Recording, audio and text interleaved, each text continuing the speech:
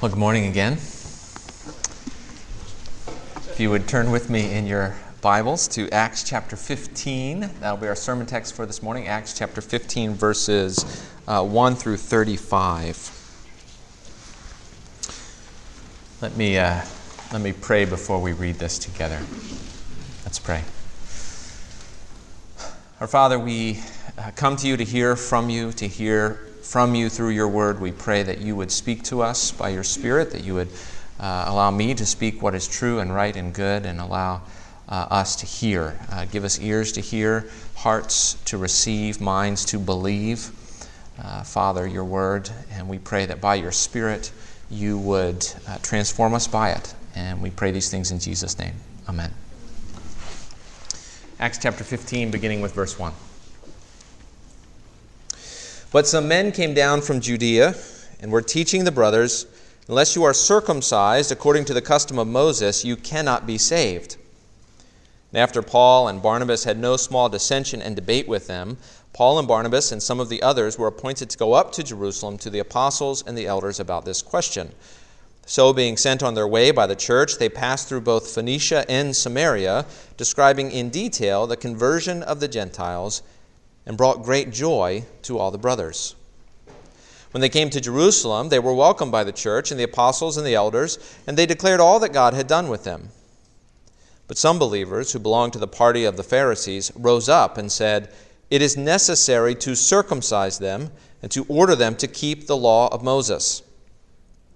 The apostles and the elders were gathered together to consider this matter, and after there had been much debate, Peter stood up and said to them, "Brothers, you know that in the early days God made a choice among you, that by my mouth the Gentiles should hear the word of the gospel and believe. And God, who knows the heart, bore witness to them by giving them the Holy Spirit, just as he did to us. And he made no distinction between us and them, having cleansed their hearts by faith. Now, therefore, why are you putting God to the test by placing a yoke on the neck of the disciples that neither our fathers nor we have been able to bear? But we believe that we will be saved through the grace of the Lord Jesus, just as they will." And all the assembly fell silent, and they listened to Barnabas and Paul as they related what signs and wonders God had done through them among the Gentiles. After they finished speaking, James replied, "Brothers, listen to me. Simon has related how God first visited the Gentiles to take from them a people for his name.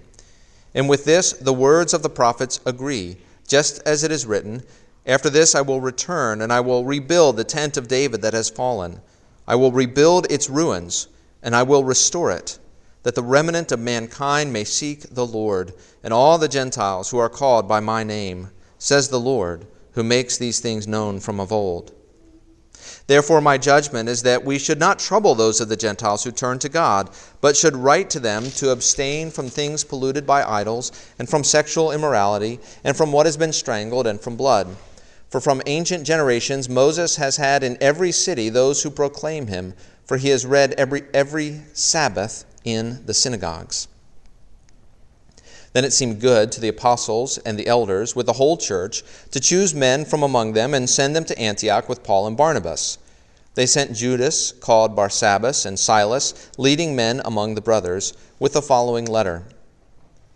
"The brothers, both the apostles and the elders, to the brothers who are of the Gentiles in Antioch and Syria and Cilicia, greetings. Since we have heard that some persons have gone out from us and troubled you with words unsettling your minds, although we gave them no instructions, it has seemed good to us, having come to one accord, to choose men and send them to you with our beloved Barnabas and Paul, men who have risked their lives for the name of our Lord Jesus Christ. We have therefore sent Judas and Silas, who themselves will tell you the same things by word of mouth. For it has seemed good to the Holy Spirit and to us to lay on you no greater burden than these requirements, that you should abstain from what has been sacrificed to idols, and from blood, and from what has been strangled, and from sexual immorality. If you keep yourselves from these, you will do well. Farewell." So when they were sent off, they went down to Antioch, and having gathered the congregation together, they delivered the letter. And when they had read it, they rejoiced because of its encouragement. And Judas and Silas, who were themselves prophets, encouraged and strengthened the brothers with many words. And after they had spent some time, they were sent off in peace by the brothers to those who had sent them. But Paul and Barnabas remained in Antioch, teaching and preaching the word of the Lord with many others also.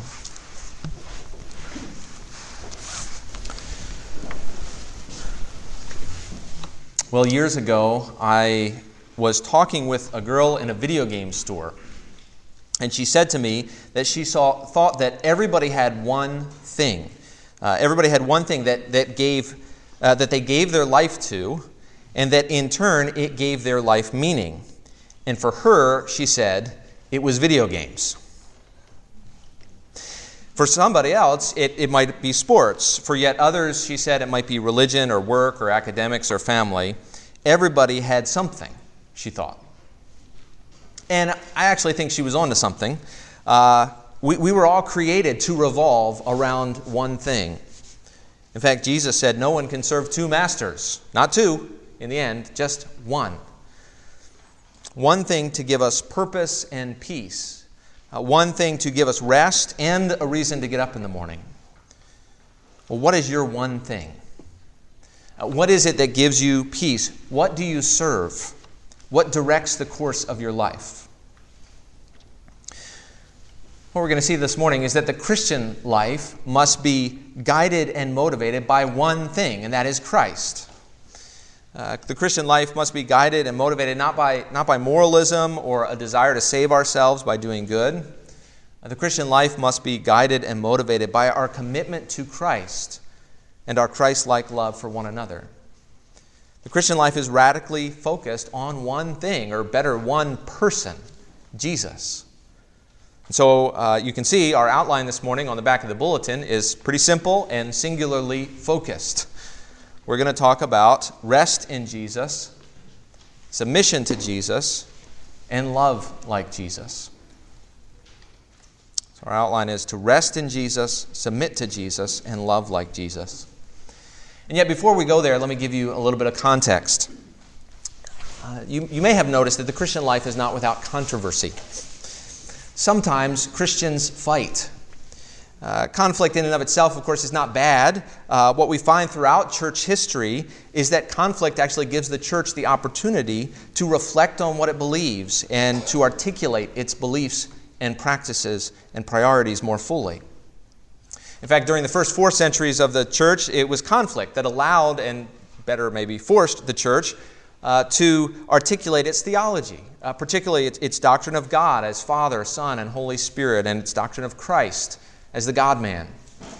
It was in the 16th century that through controversy, the church came to more fully articulate its understanding of authority, Scripture alone, and its understanding of grace, right? That we are saved by grace alone, through faith alone, in Christ alone, to the glory of God alone.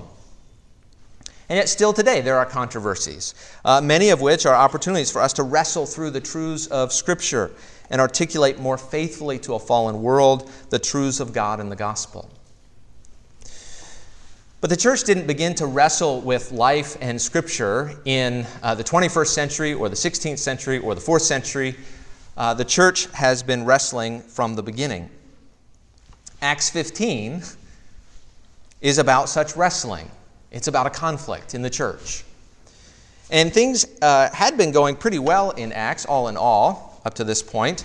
Jesus sent his apostles to witness in Jerusalem, Judea, Samaria, and to the ends of the earth. And the gospel had begun to go out to do just that, just as Jesus said. Not without controversy or conflict, but it had gone out. It was not just a geographic expansion, of course, but an ethnic and religious one as well. The gospel had gone from pious Jew all the way to pagan Gentiles. And many people were excited about this widening of the grace of God, this opening up of His grace, not only to Jews but also to Gentiles, not only to the pious but even to the pagans. But others were not so excited. And we read about that in Acts 15, verse 1. 15:1 says, "But some men came down from Judea and were teaching the brothers, 'Unless you are circumcised according to the custom of Moses, you cannot be saved.'" And notice right away that this is an issue of salvation. Unless you do this, they were saying, you cannot be saved. And this is one of the central questions of Christianity, isn't it? What saves us? Christianity teaches that we are sinners, that the world is broken, that all are condemned. You may have heard the G.K. Chesterton quote. He said at some point that human sinfulness is the only part of Christianity that can really be proved. Or there's a quote that is supposedly said by Malcolm Muggeridge that the depravity of man is at once the most empirically verifiable reality, but at the same time the most intellectually resisted fact. And the point is, right, that human beings are morally broken. And I would add that the world is a mess. And both of those facts are, on the one hand, too obvious to state, while at the same time something we daily lie to ourselves about and try to avoid. One of the central questions of Christianity, though, is what is it that will get us out of this mess? What is it that can make things right? And, of course, the whole of Scripture teaches us that God has a plan, that God is doing something, that He is at work to make things right. And here in Acts 15, the crux of the question is, according to that plan, okay, do Gentiles need to become Jewish in order to be saved? For Paul and Barnabas, as we've seen throughout Acts, the answer is clearly no, not at all. They have been preaching to Gentiles since chapter 11 and have not required circumcision, but others disagreed. And so after much debate, Paul and Barnabas and others are sent down to Jerusalem to the apostles and the elders about this question. And as they go, they tell the church throughout all Phoenicia and Samaria, that is, as they're traveling, all that God had done among the Gentiles, telling about the conversions in city after city on their first missionary journey. And even in Jerusalem, right, they received this favorable welcome by the church, by the apostles, by the elders, and to them as well they declared all that God had done. But in Jerusalem again, we hear in verse 5, some believers who belonged to the party of the Pharisees rose up and said, "It is necessary to circumcise them and to order them to keep the law of Moses." And this brings us to our first of 3 points, right? Point 1 is to rest in Jesus. Right? The question is, what does it take to have your sins forgiven? What does it take to be loved and accepted by God? What does it take to have the hope of the resurrection? What must one do to be saved? And sometimes people, even Christians, agonize over this question. How much do I have to change before God will love me? Or how often do I have to repent? How many sins do I have to give up before I can be forgiven? How many times do I have to go to church? Do I have to stop listening to my favorite music or watching my favorite movies or stop dancing or smoking or drinking alcohol? At what point have I done enough for God to say, that's good, you're forgiven? Here's the way the question was put in the first century, right? Was it necessary to be circumcised and to keep the law of Moses in order to become a Christian and be saved? The question is tricky here because, of course, God commanded circumcision and God gave the law of Moses. And so this is God's sign and God's law. It makes complete sense that the early church would assume that it must be followed. So was it necessary to be circumcised in order to be saved? And how do you even decide such a thing as the church wrestles with this question? Well, look at verse 6. The apostles and the elders were gathered together to consider this matter. Now, this is kind of a significant verse and a significant chapter for Presbyterians who like our church polity. We call this chapter the Jerusalem Council. It's one of the things that shows the legitimacy of church councils, that multiple people coming together from multiple churches, at least Antioch and Jerusalem here, specifically the leadership of those churches, the apostles and the elders gathering together to deliberate on a matter that concerned the church at large. And however you might interpret the details of church polity here, at the heart is this one idea that individual churches are not autonomous. In the letter, they will lay down, later in the chapter, they will lay down specific requirements, which we'll look at in a moment. And the point is this: they were requirements, not suggestions. And what this means is individual churches of Antioch and so on, right, were not autonomous. They weren't self-governed, but they submitted to this Jerusalem council. You might say that was only because of the presence of the apostles here, if you've been reading through Acts and you know sort of how much authority the apostles have. But the emphasis here is on the fact that it was the apostles and the elders together who came to this conclusion. Every time the apostles are mentioned in this chapter, it's apostles and elders. Even James, the moderator of this meeting, right, though he's the brother of Jesus, he wasn't one of the 12, wasn't one of the 12 apostles. He may have been an elder in the Jerusalem church. So clearly we have elders living out one of the functions of elders, right, discerning biblical truth and calling the church at large to obedience to that truth. In Presbyterian circles, we call that the presbytery or the General Assembly, right? A gathering of elders regionally or nationally to oversee the church within its bounds. And so, however you understand the polity here, the apostles and the elders are gathered together, and after much debate, we read in verse 7 that Peter stood up and said to them, "Brothers, you know that in the early days God made a choice among you that by my mouth the Gentiles should hear the word of the gospel and believe." And Peter points out a number of things here. God had sent the gospel to the Gentiles through Peter. Saw that back in Acts chapter 10. And this was not a Peter-prompted act, right? This was a God-prompted act. Peter would have never gone to Cornelius' household had God not almost kicked him out the door and said, "Go." And Peter also recounts that God gave the Holy Spirit to the Gentiles at that point, just as he did to the Jews in the beginning. And that God made no distinction between Gentile and Jew, but their hearts were cleansed by faith, just like the Jews' hearts were. Verse 11 then is pretty significant, "But we believe that we will be saved through the grace of the Lord Jesus Christ, just as they will."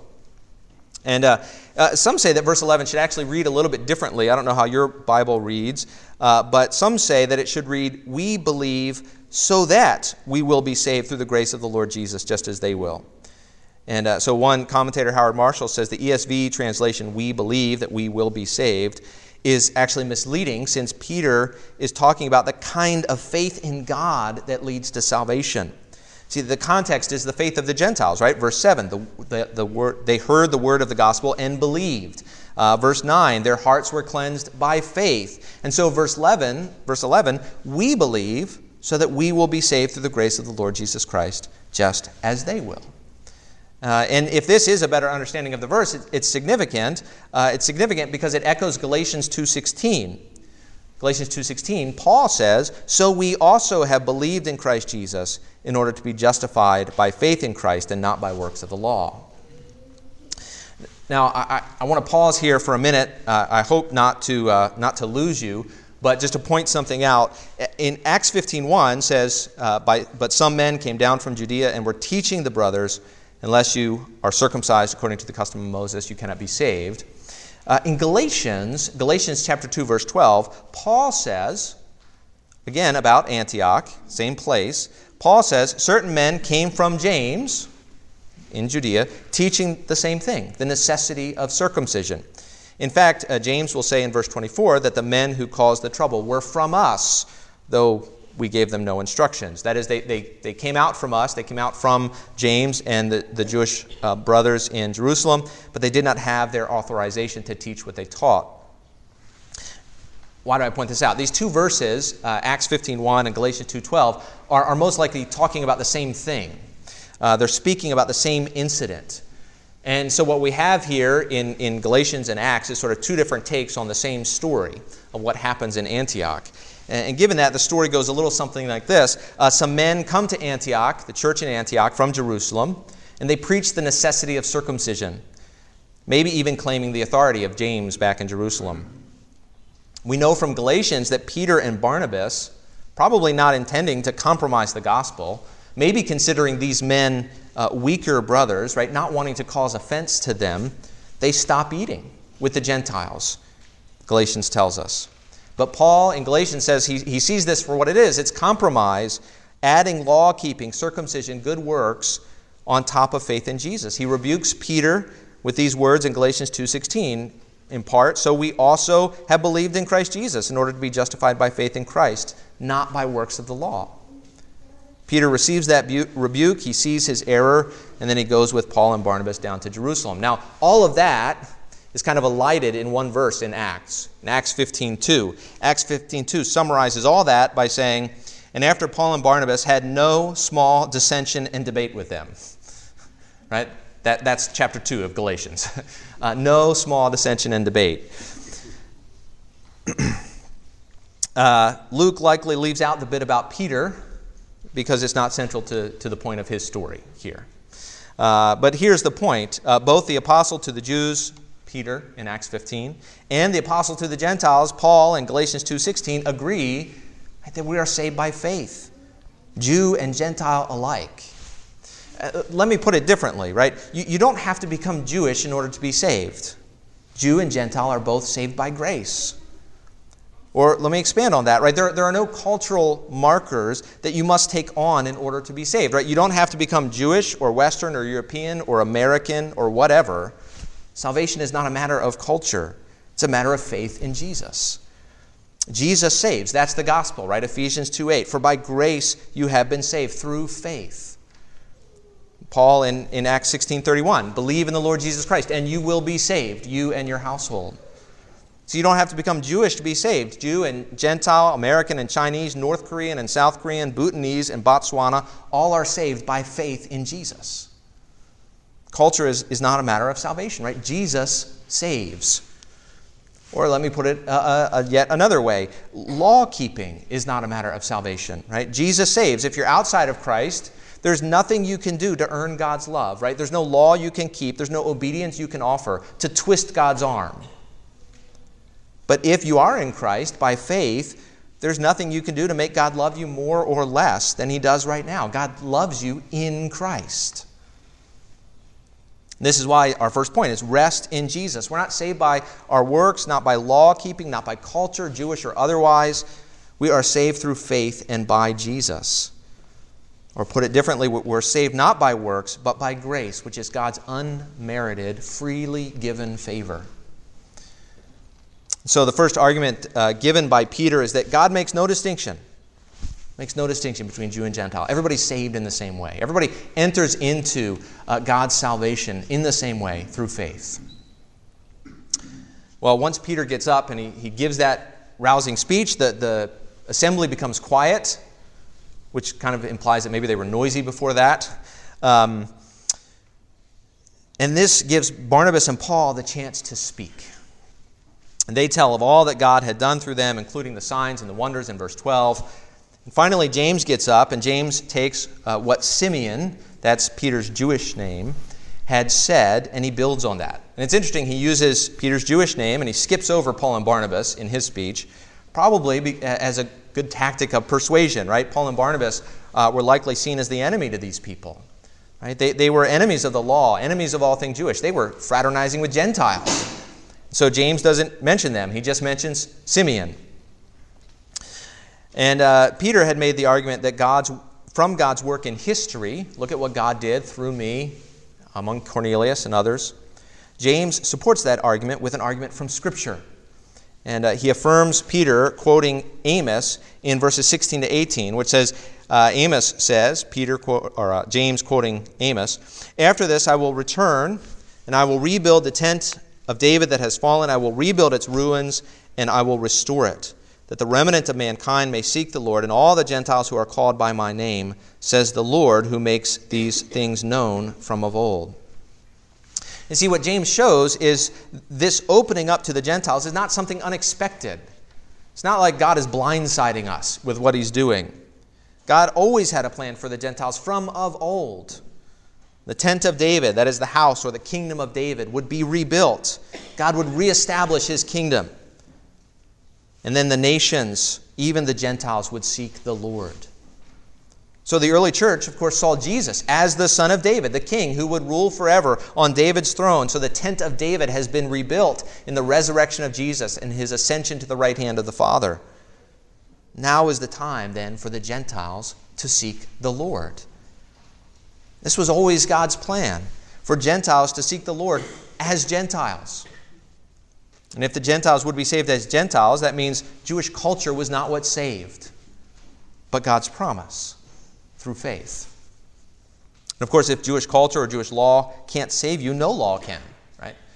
Don't rest in your culture, your actions, your works, your obedience, but rest in Jesus and His work in the cross and the resurrection.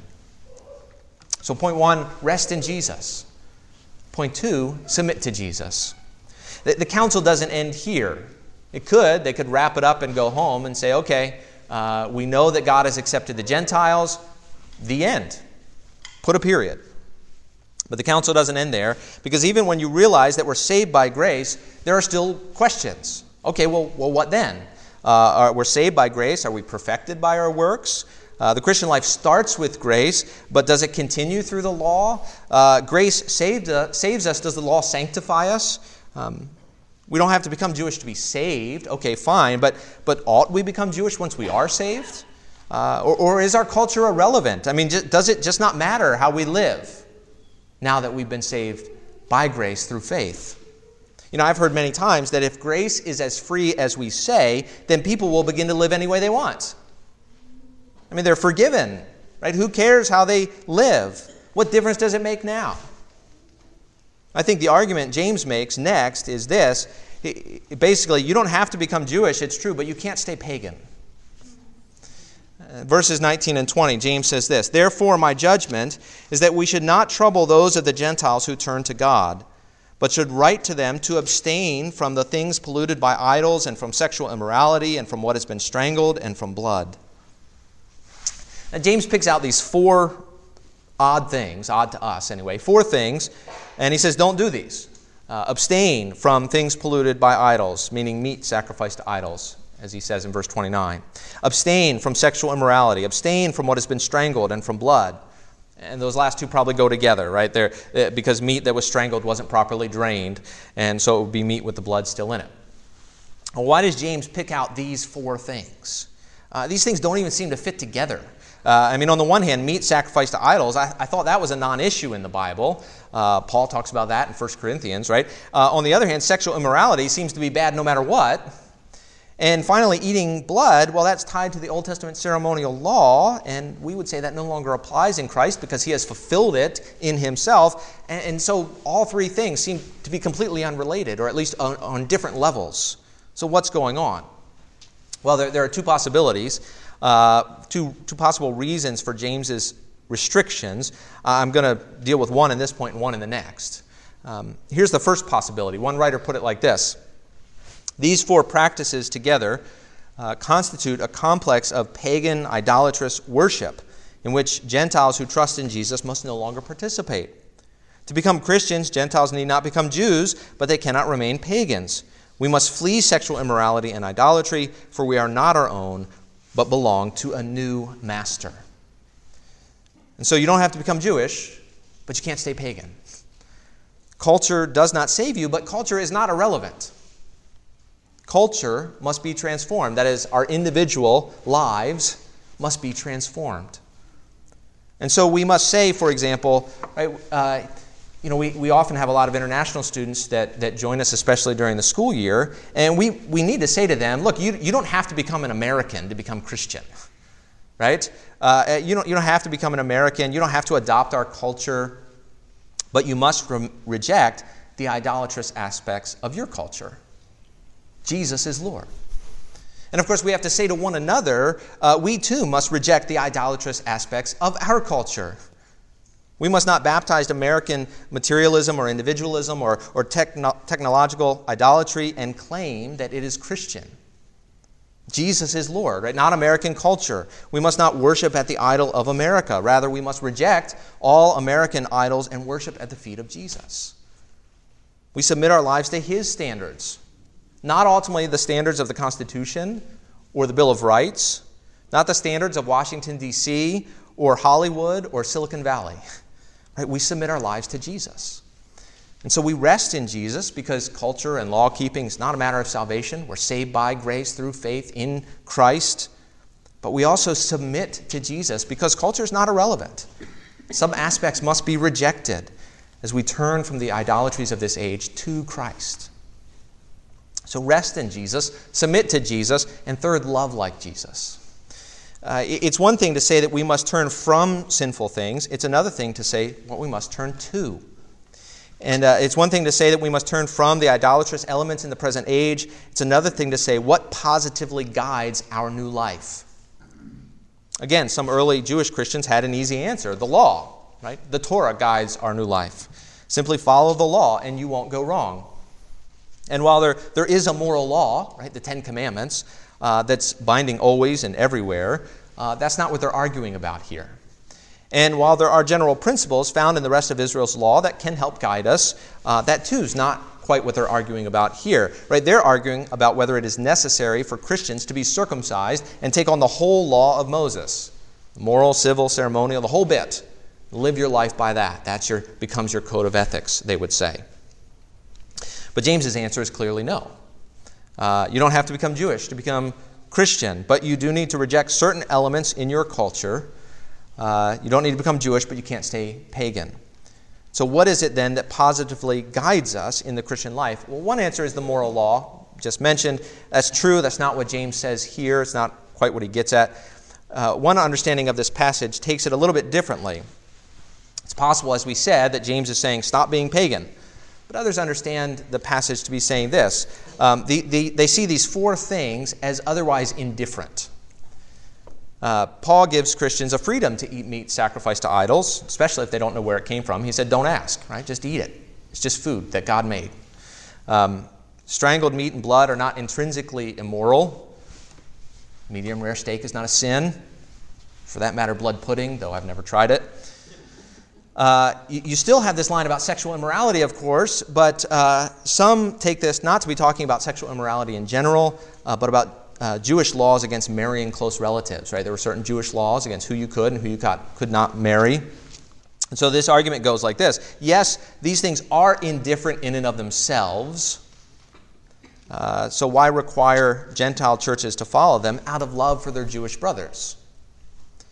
The idea is once you've established the fact that you don't have to be circumcised or keep the law in order to be saved, you're actually free to avoid certain things for the sake of others.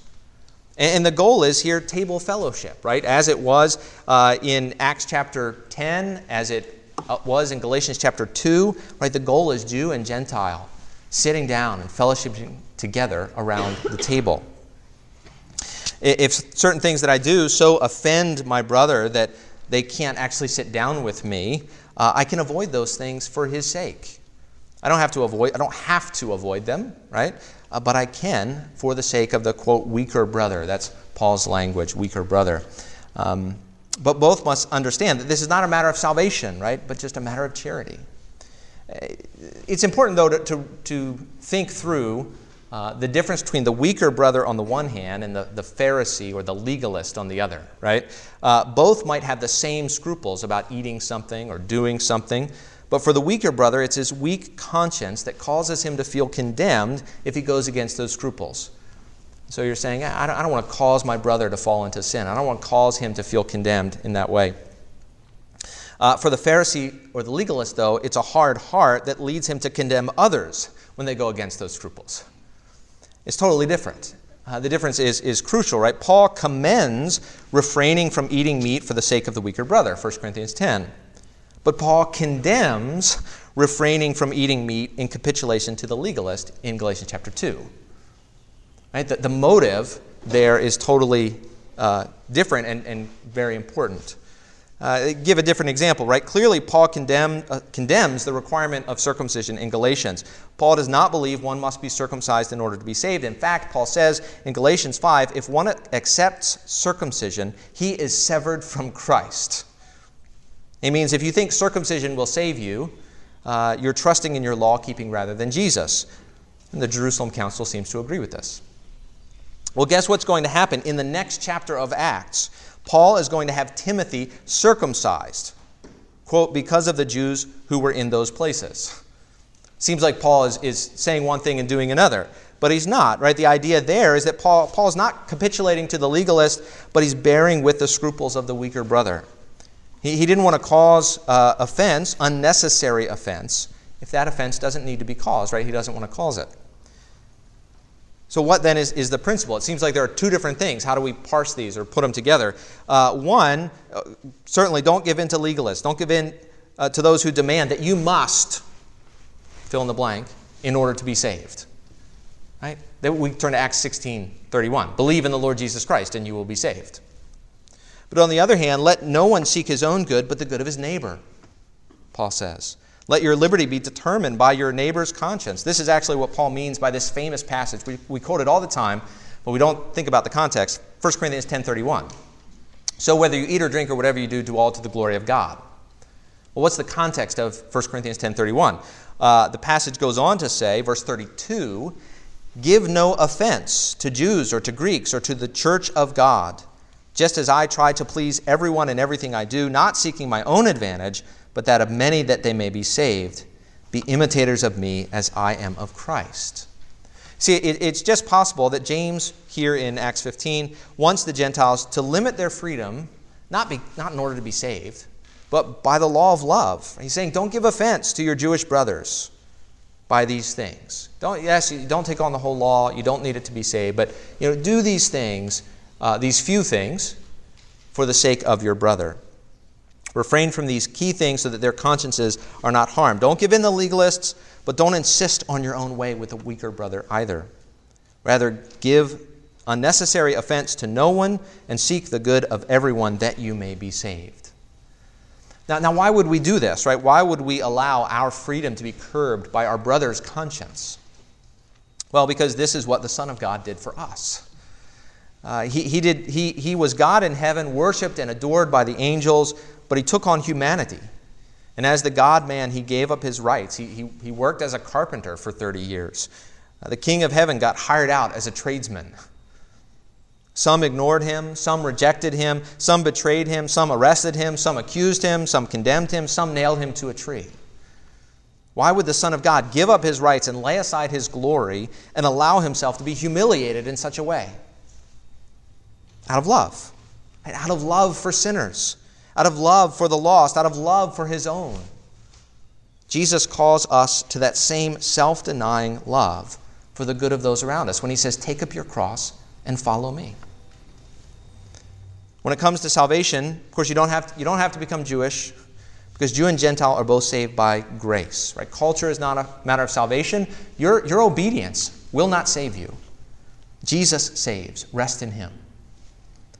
You don't have to become Jewish, but you can't stay pagan. Right? Culture is not irrelevant, but must be transformed. Jesus is Lord. We must submit to him. You don't have to become Jewish, but we must begin to regulate our behavior by love. Right? Jesus' love fulfilled the law, and thus his love becomes the new norm, the new standard for the way we live our lives as we take up our cross and follow him. Let's pray.